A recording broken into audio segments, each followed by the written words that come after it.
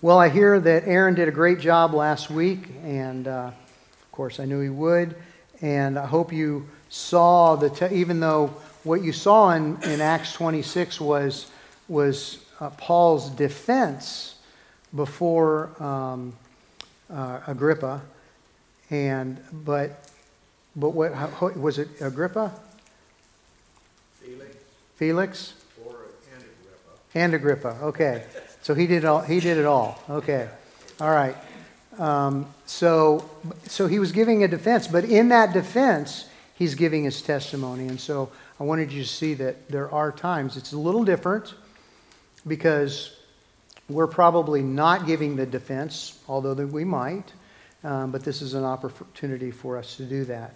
And I hope you did your homework and wrote that out. And I'm not going to make you come up here and give that in front of the class, but I would love to know if you did that, and maybe you can see me afterwards or sometime, and because I would look forward to getting together with you and maybe listening to your testimony.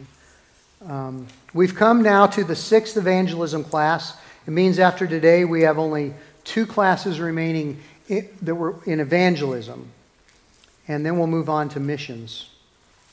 Next week, we're going to review the essential components of the gospel. We're going to review that, maybe get a little more detailed. And the following week, we're going to talk about the gospel in 30 seconds. And that'll be kind of a fun thing to look at. So far, we've looked at what the Bible has to say about sharing the gospel with others. We went from Genesis to Revelation to see God's big picture with regard to evangelism. We looked at God's sovereignty and man's responsibility so we don't get off into error from one side or the other when it comes to evangelism. We looked at what the Bible says about the gospel so that we could define the gospel according to the Bible. Very important because there's a lot of definitions out there of what the gospel is. And hopefully you got that definition. We'll talk about that a little bit more next week.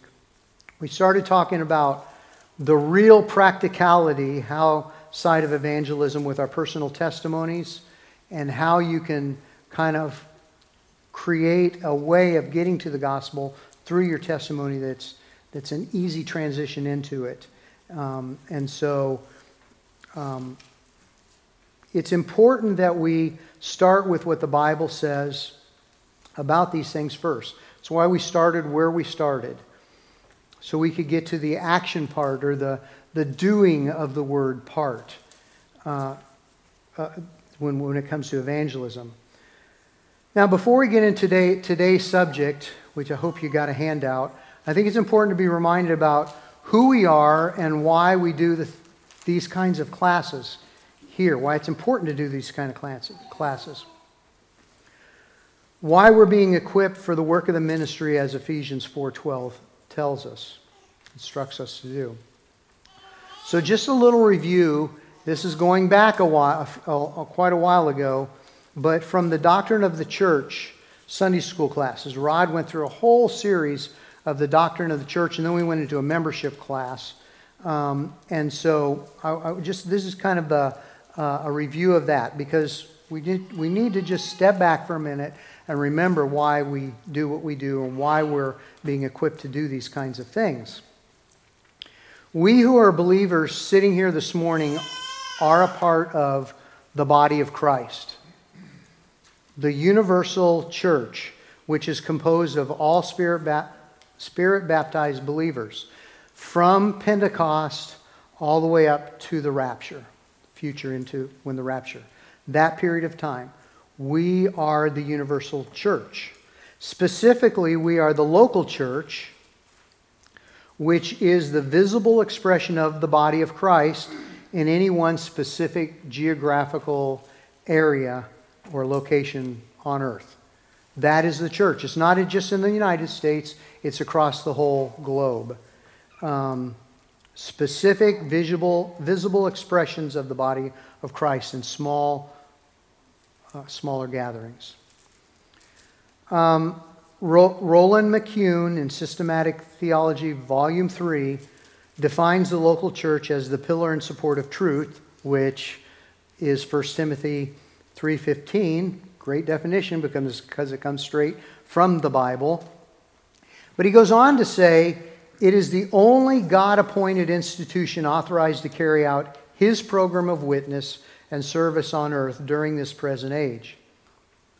It's the only one.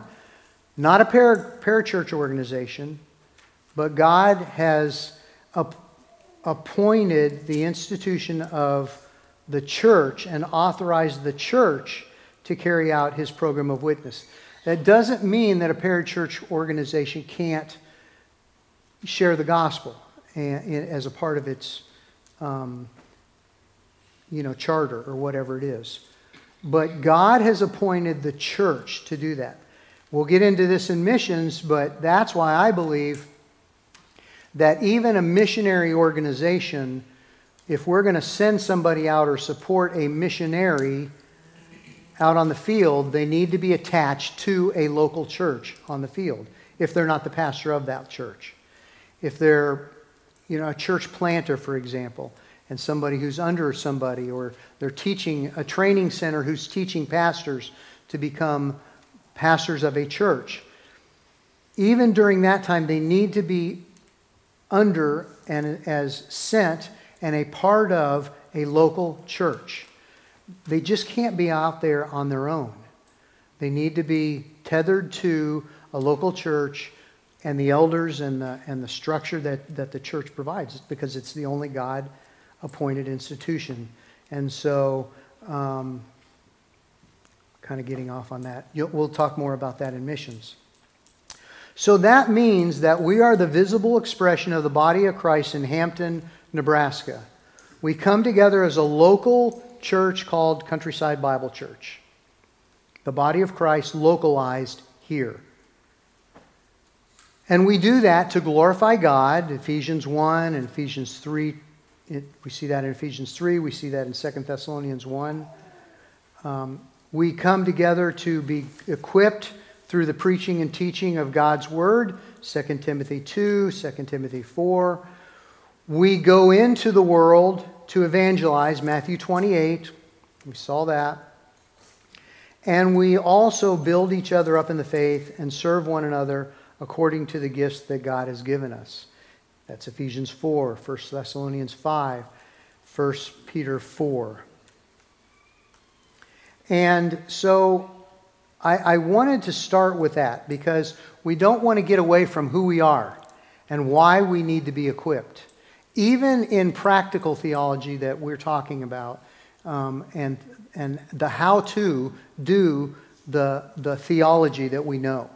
And so today is going to be part of that, how do we do, or what happens if. And so this morning I want to talk to you about something we've all faced. What we do when the person that you've shared the gospel with doesn't react the way you had hoped. Instead, they reacted just the opposite way. What do we do about that? How do we get around? How do we cope with that kind of? And much of what I'm teaching today, I received from another church back when I was teaching evangelism at Mission Road Bible Church about 11 years ago. But I think the subject is worth talking about because most of us struggle with this aspect of sharing our faith. We get all pumped up, we want to go share our faith, and we get out there, we do it, and we get rejected. And then we feel rejected. And so the question is, what if they reject me? We've all asked that question or thought it. We've all dealt with it. We've dealt with the fear and maybe even anxiety when thinking about sharing our faith, sharing the gospel with somebody, and what ifs. And so we get anxious about it. What if they don't hear me? What if we get rejected by it? So how do you deal with rejection after sharing the gospel? And I want to say up front that there's lots of reasons. There's lots of reasons why that we can get rejected. We can get rejected for being a jerk about the way we approach people. I mean, really, we can really be a jerk, And so Or we can be rejected for not letting up when we've been asked to let up. Pushing so hard and people are just saying, back off, We can be rejected for treating people poorly when we're giving the gospel. We can be rejected for not listening to them, for being manipulative, we can be reckless, we can be confrontational.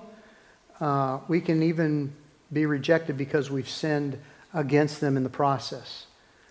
But I'm not talking about that kind of rejection this morning. What I'm talking about this morning is getting rejected as a result of our witness for Christ in relationships with people that God has put around us. We've been talking about and praying about, hopefully you've been praying about, for God to put people around you and put them on your heart. So this morning I want to talk about fighting fear of man and rejection. And kind of to set the stage, I thought I'd begin by laying out a hypothetical situation. And it might seem far-fetched for some of us, but honestly it might be a situation that many of you have experienced already. And if we strive to be faithful evangelists in the future, which is I hope all of us are striving to do, we'll find ourselves likely in this scenario or somewhere around this scenario at some point, if not often, honestly. So here's the situation. After praying over the last 6 weeks or so for God to give you a passion for evangelism, after praying that He would lay on your heart people around you who need to hear the gospel, after asking the Lord for opportunity to share with people at work or in your neighborhood or friends or maybe family, after doing all that, you finally step out in faith, in confidence, maybe a little nervous, but you're going to do it and you're trusting God to do it.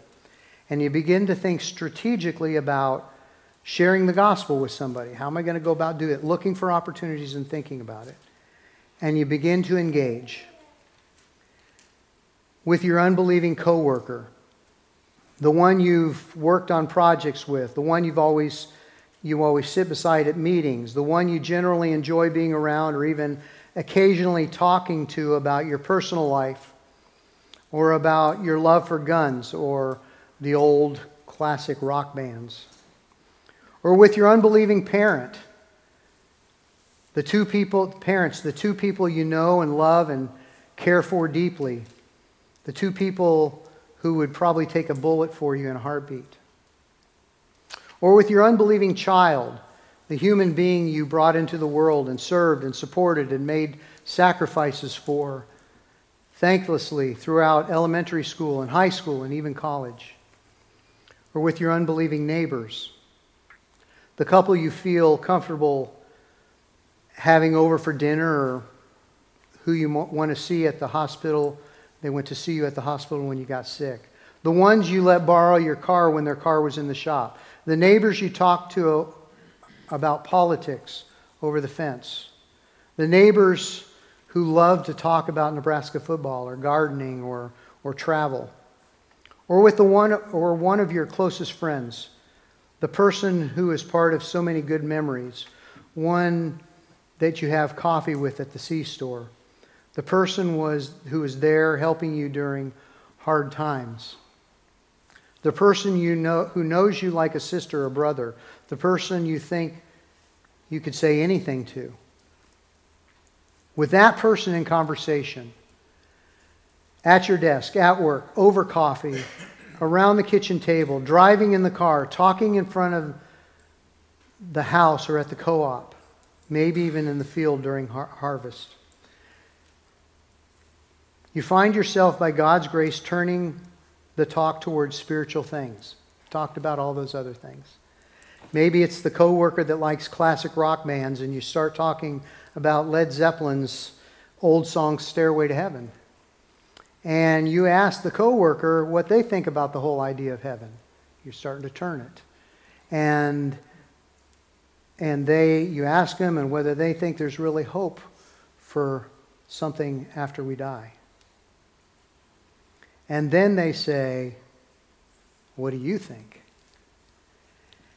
Before long, you're sharing the gospel. You're telling them about how God is the creator and ruler of everything, and how He's made us to love and worship and love Him, live for Him. You say, but instead we've all rebelled against Him and lived as if we're God ourselves. You point their attention to the fact that this rebellion is seen in how broken the world is and how broken our lives are. You tell them about how God is perfectly good and perfectly just, how it would be right for Him to punish all of us in eternal hell forever. You tell them how God, because of His great love, sent His Son, Jesus, into the world. You explained how Jesus, though He never sinned, died on the cross as a sacrifice for sinners. You go on to explain how He was then raised from the dead 3 days later, proving that God has accepted the sacrifice. You tell them how they can be forgiven of their sins and made right with God if they only repent of their sins and put their faith in Christ. You've done all that. At this point, you're feeling pretty good about the conversation. You're silently praising God, because you did all that. He's answered your prayer. He's given you the chance to share the gospel. But then your joy is soon interrupted by what follows. In the next few days, your coworker begins avoiding you and talking about you behind your back. Your parents get up from the table and storm out of the room. Your child laughs at you and begins coming around less and less. Your neighbor puts a finger in your face and says, "Don't ever talk to me about that again." Your best friend says, "You've got a lot of nerve talking to me about that." When you bring up the gospel again and again, you see them mentally turning you off. In pictures on Facebook, you see other faces instead of where your face used to be. Guys at the co-op start to shun you and talk to everyone else but you, and on and on and on. You feel terribly let down. Maybe you even feel abandoned. Perhaps even in the back of your mind, you're silently wishing that you'd never open your mouth to begin with. After all, things were better back then, or at least more enjoyable, more comfortable being around them. And so you start asking why. Why is it happening to me? I did the right things. And you're just kind of wondering, am I just a bad evangelist? Is that what it is? Or what is it? What does it mean when people you love the most, when people all you thought loved you and cared for you, reject the gospel and seem to reject you because of it?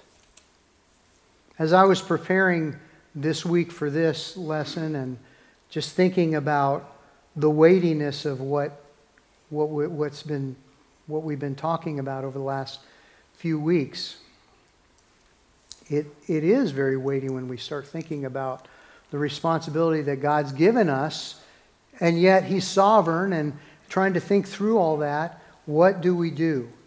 The reality is Jesus commands us to make disciples in Matthew 28. He just does.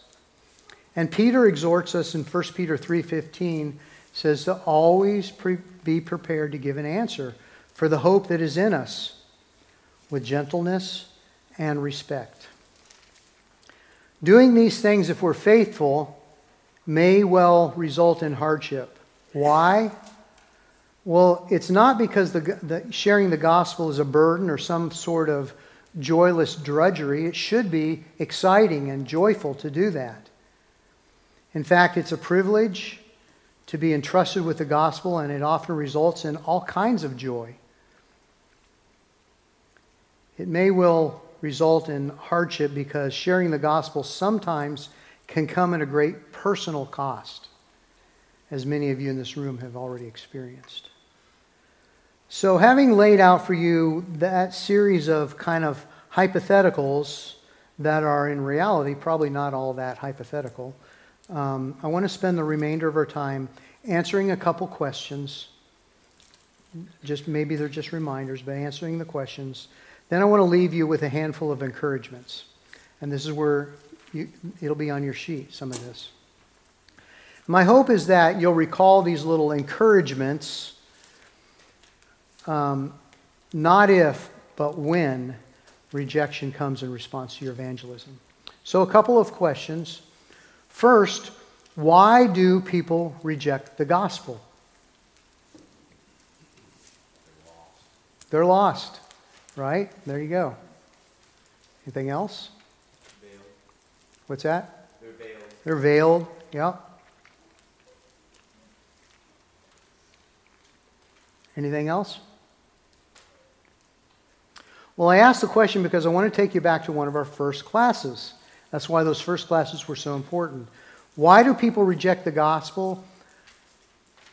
You need to understand as clearly as possible that it's not fundamentally because of the seamlessness or the lack of elegance in your gospel presentation.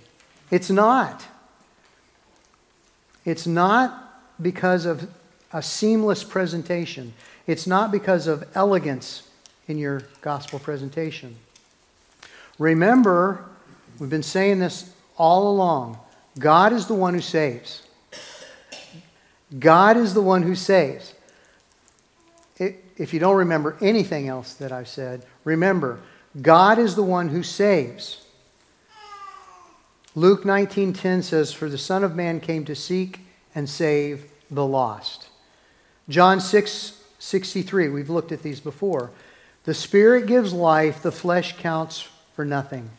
It's the Spirit of God who gives the life. Salvation belongs to our God and Him alone.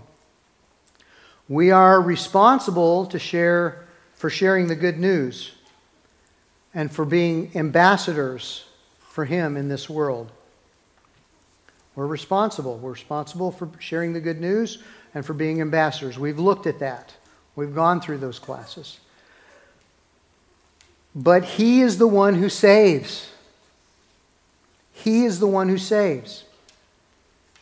We're responsible for sharing the good news. We're responsible for being ambassadors for Him in this world, but He is the one who saves. Therefore, we're not responsible for the effects of our evangelism. And that's true if the person repents and believes and becomes a member of our church and eventually becomes an elder and leads others to Christ. And it's also true if the person shoves us away, slanders our name, and never speaks to us again. If you've stepped out in courage and faith and shared the gospel with someone, whether that's one conversation or over a series of conversations, and they've rejected it and rejected you, don't buy into the lie that would tell you that if only I'd said it this way or that way, or I'd put it this way, they would have repented and believed. It's just not true. The fact of the matter is that we're all dirty, rotten, stinking sinners. We are.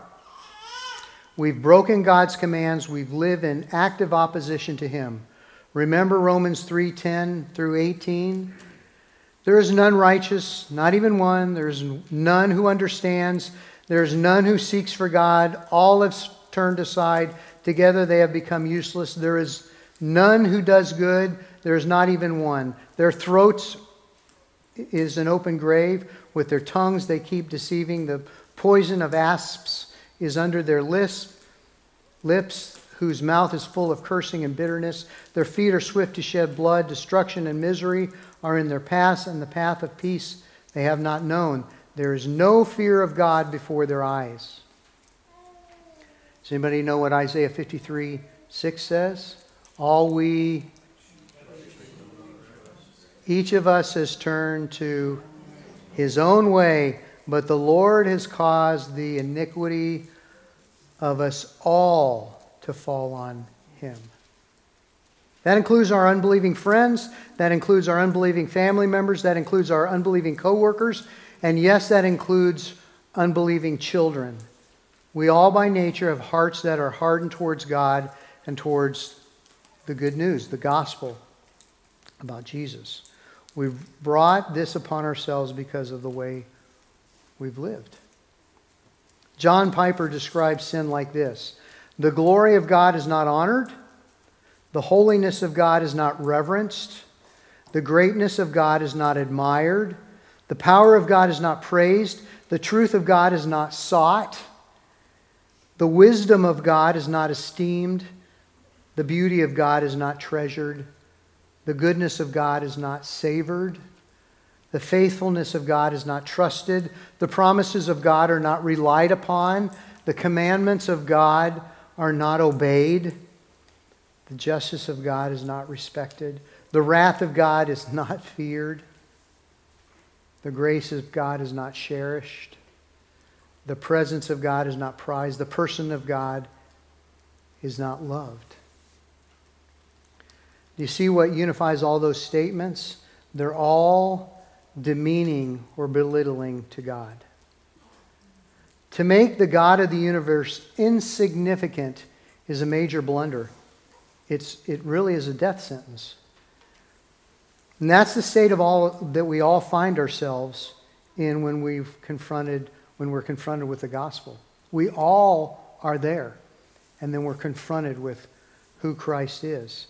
It's the state we would remain in, each of us that are believers, unless God acts to change us. And He did for all of us that are believers. That's the state we would remain in unless God replaces our heart of stone with heart of flesh and softens us to Him and His Word. So that's why people reject the gospel. That's why they reject the gospel. It's not because of the clarity or choppiness of the gospel presentation, it's because they choose to reject the gospel. Because in their natural state, they're opposed to God. In their natural state, they love almost everything else more than God, whether they admit it or not. Their life will show it. In rejecting the gospel, we see that the true colors of mankind, and we see just how lost and hardened against the Lord we really are. Which raises a second question. Why then should we evangelize? So if they're in total opposition towards God, and if God and not us is ultimately the one who saves, then why should we build relationships in hopes of sharing a message that might put those very relationships in jeopardy? Well, the reason is because it brings glory to God. Simple. It brings glory to God. Ephesians 1. God is the ultimate evangelist. Have you heard that before? He is all about making His name known. And He loves it when His people are about the same thing. Another reason is because there's only one way for people to be reconciled to God. There's only one way for people to be reconciled to God, and that's through Jesus Christ. In order for people to be reconciled to God, they must first hear about Jesus Christ, who He is and what He's done. In God's providence, He's adopted us to be the ones to tell that story. He's chosen us to spread the good news. God is the one who saves, but the heart work that He does on people through the Holy Spirit, replacing the heart of stone, replacing their sin and their need for a Savior, granting them repentance and faith, is always done in conjunction with the facts of the gospel being presented. Even if they just read the gospel being presented, and they read it and they repented, it's always been, you got to know who Christ is. It's why we should share the gospel. Because the gospel is, as Romans 1:16 says, what? The power of God for the salvation of everyone who believes. Romans 1:16. It is the power. The gospel. Yes, our relationships with unbelieving parents and spouses and friends and co-workers and roommates and children will probably be easier and more comfortable if we don't share the gospel with them. We just keep our mouths shut. But I think we have to ask ourselves if we're really being good friends and good parents and good spouses and good children, good co-workers, if we don't attempt to share the gospel. If you walked out of your front door and saw your best friend standing in the street, oblivious to the truck barreling down the road straight for them, you didn't attempt to holler out and warn them. You just sat there several minutes in silence. What kind of friend would that be? I remember a time that my son, my oldest son, was learning to ride a bike, and we were living in a very rural town in western New York State, and we were trying to shove him down the street and tell him, kind of, you're going to do this. And so we did that a few times, and after a few wrecks, he got it, and he was going along, and we were going down through the street. He was going down there, but we forgot to tell him about the brake. And I could hear a truck barreling down, or a car barreling down the road, and I could hear it. I couldn't see it because it was up, there was kind of a hill, and then it kind of went down, and I could see it coming. I knew that it was only probably about an eighth of a mile before it had hit that top of that hill, and this road that he was on his bike was coming, was right at the bottom of that hill. Just a little bump in the road. And I could hear it, and Kathy and I were screaming bloody murder, just kind of trying to warn him of what's coming up. He had no idea. He was oblivious to it. All he knew, he was going, and he had no idea how to stop. And so we're running, and we're trying to catch him, and he's going faster than we are, and it was this terrible thing that a parent had to, kind of think that we were going to watch and see.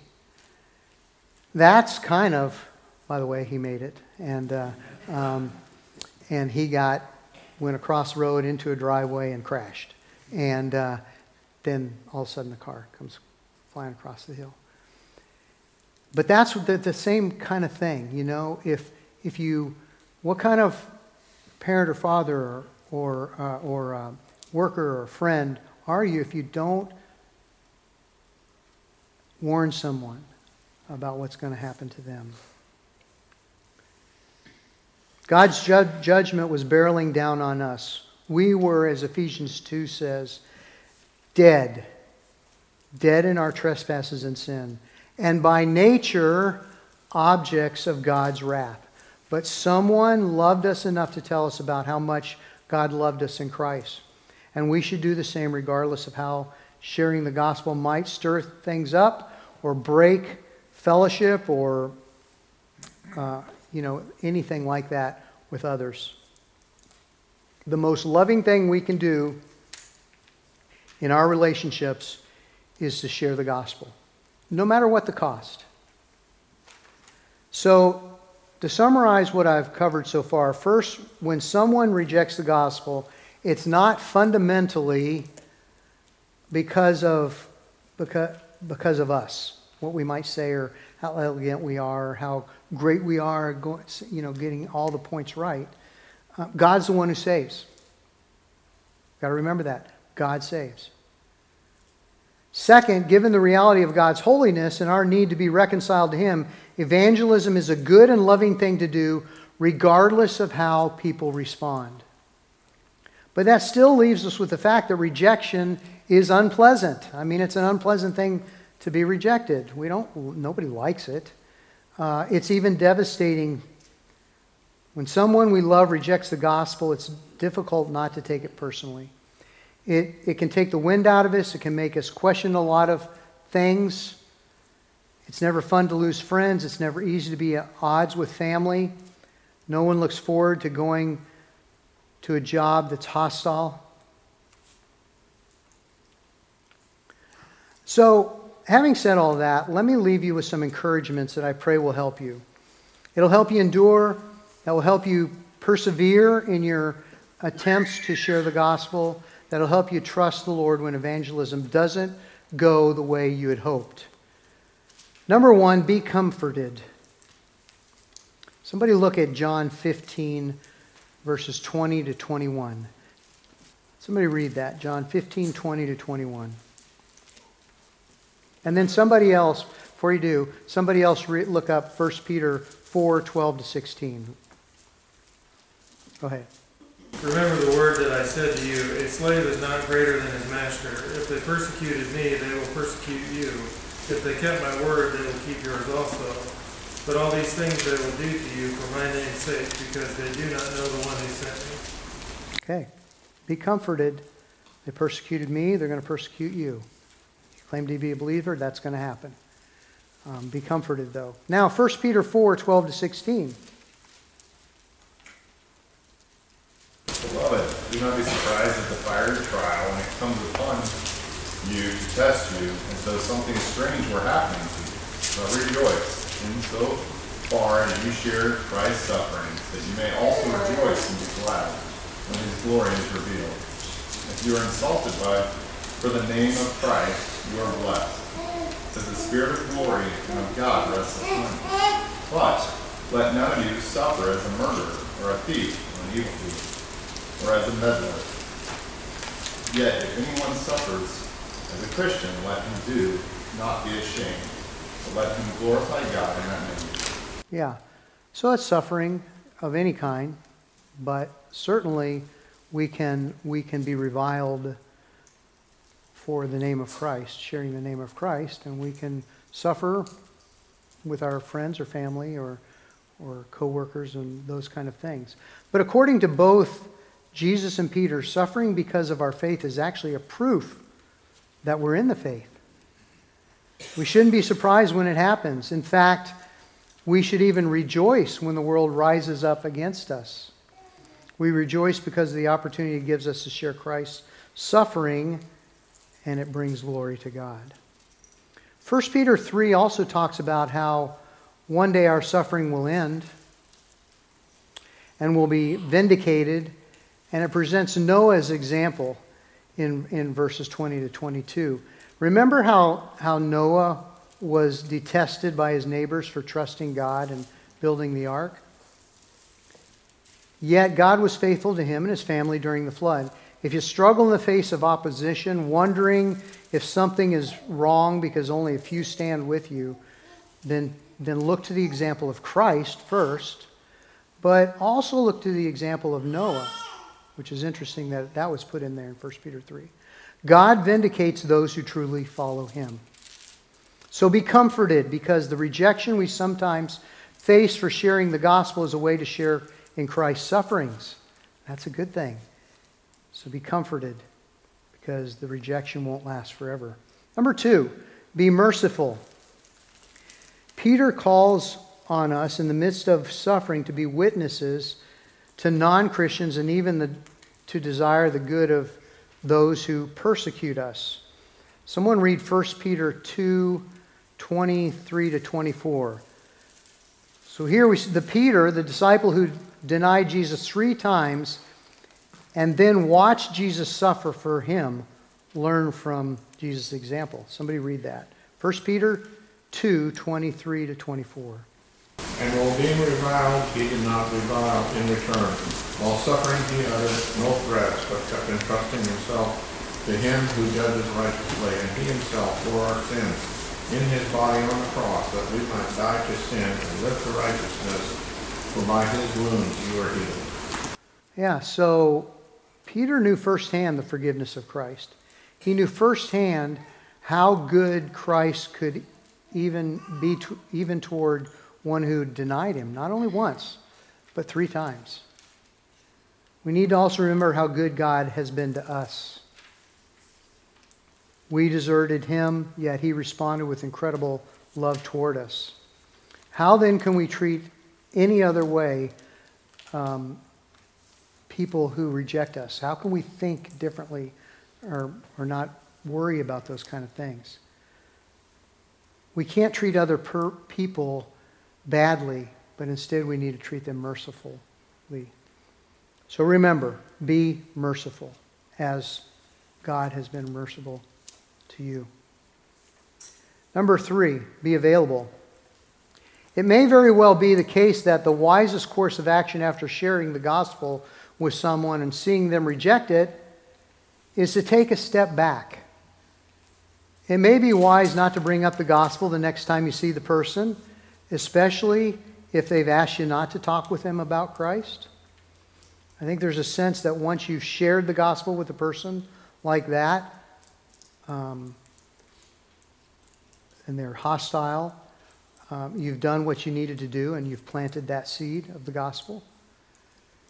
Yes, you want to follow up, you want to go deeper, you want to try to explain the gospel to them again, but only as the occasion requires it. Look for those occasions.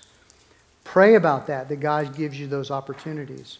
When the person expresses interest in hearing more or asks questions, then look for those ways that the situation clearly presents itself. And yet we don't want to go out of our way to avoid them, even if we're not talking to them about the gospel. We should live holy lives around them, because if you've shared the gospel with them, they're going to be watching your life, if they haven't already. So we need to make sure we're living holy lives around them.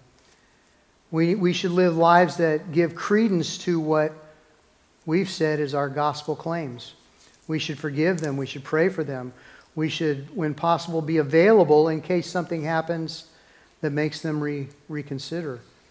Be available in case God begins to work in them, and in case they start giving what you're talking about in the gospel, Christianity, a second thought. Be available in case the need arises, and then ask for God to help you. So be available. Number 4, be hopeful. You never know how the Lord may use your evangelism. You just don't know. Just because someone rejects the gospel when you share it doesn't mean that they're beyond hope. And sometimes we might feel that way. You know the story of the missionary Jim Elliot? You know that story? The man who said, "He is no fool who gives what he cannot keep to gain what he cannot lose." Elliot and several friends moved to Ecuador to share the gospel with an unreached group of Indians, only to be massacred by them on a beach in January of 1956. But the rest of the story, as Paul Harvey used to say, is that in the years and decades to follow, other missionaries, including the wives and children of some of the men who had been murdered that day, were able to lead many of those Indians in that tribe to Christ. And that those tribe members were leading, after that, even others to Christ. So be hopeful. Be hopeful. You have planted the seed of the gospel, and you don't know what God is going to do with that seed. Be hopeful. And last, be prayerful. Be prayerful. That's the number one thing I've asked you guys to do in this class, is to pray. But God hears prayer. To pray for someone isn't a cop-out. It's just not. To pray for someone that they would come to know the Lord it's an act of love. Get others to pray too. Be prayerful. The point is, don't feel rejected. I know there's that initial thing. But you got to think deeper. And that's why praying and setting yourself up for this way ahead of time is what you need to do. Pray that God gives you, it's the same homework. Hopefully you're doing it. Pray that God would give you a heart for the lost. Pray that you would see lost people like God sees lost people. They need the Savior. And pray that God, we've already established that God uses us to present the gospel to others. He doesn't need us, but He's chosen to use us. So pray that God would put people in front of you to share the gospel with. I mean, if you've not done that, please do it. It's what we do as Christians. It's the doctrine of the church. It's part of the doctrine of the church. God has established this little church here where He's established with you. The church is you, not the building. And one of those things is to go out and share the gospel and make disciples. Let's pray. Father, give us a heart for the lost. Show us when we need to take the opportunity to share the gospel. And help us not to be afraid.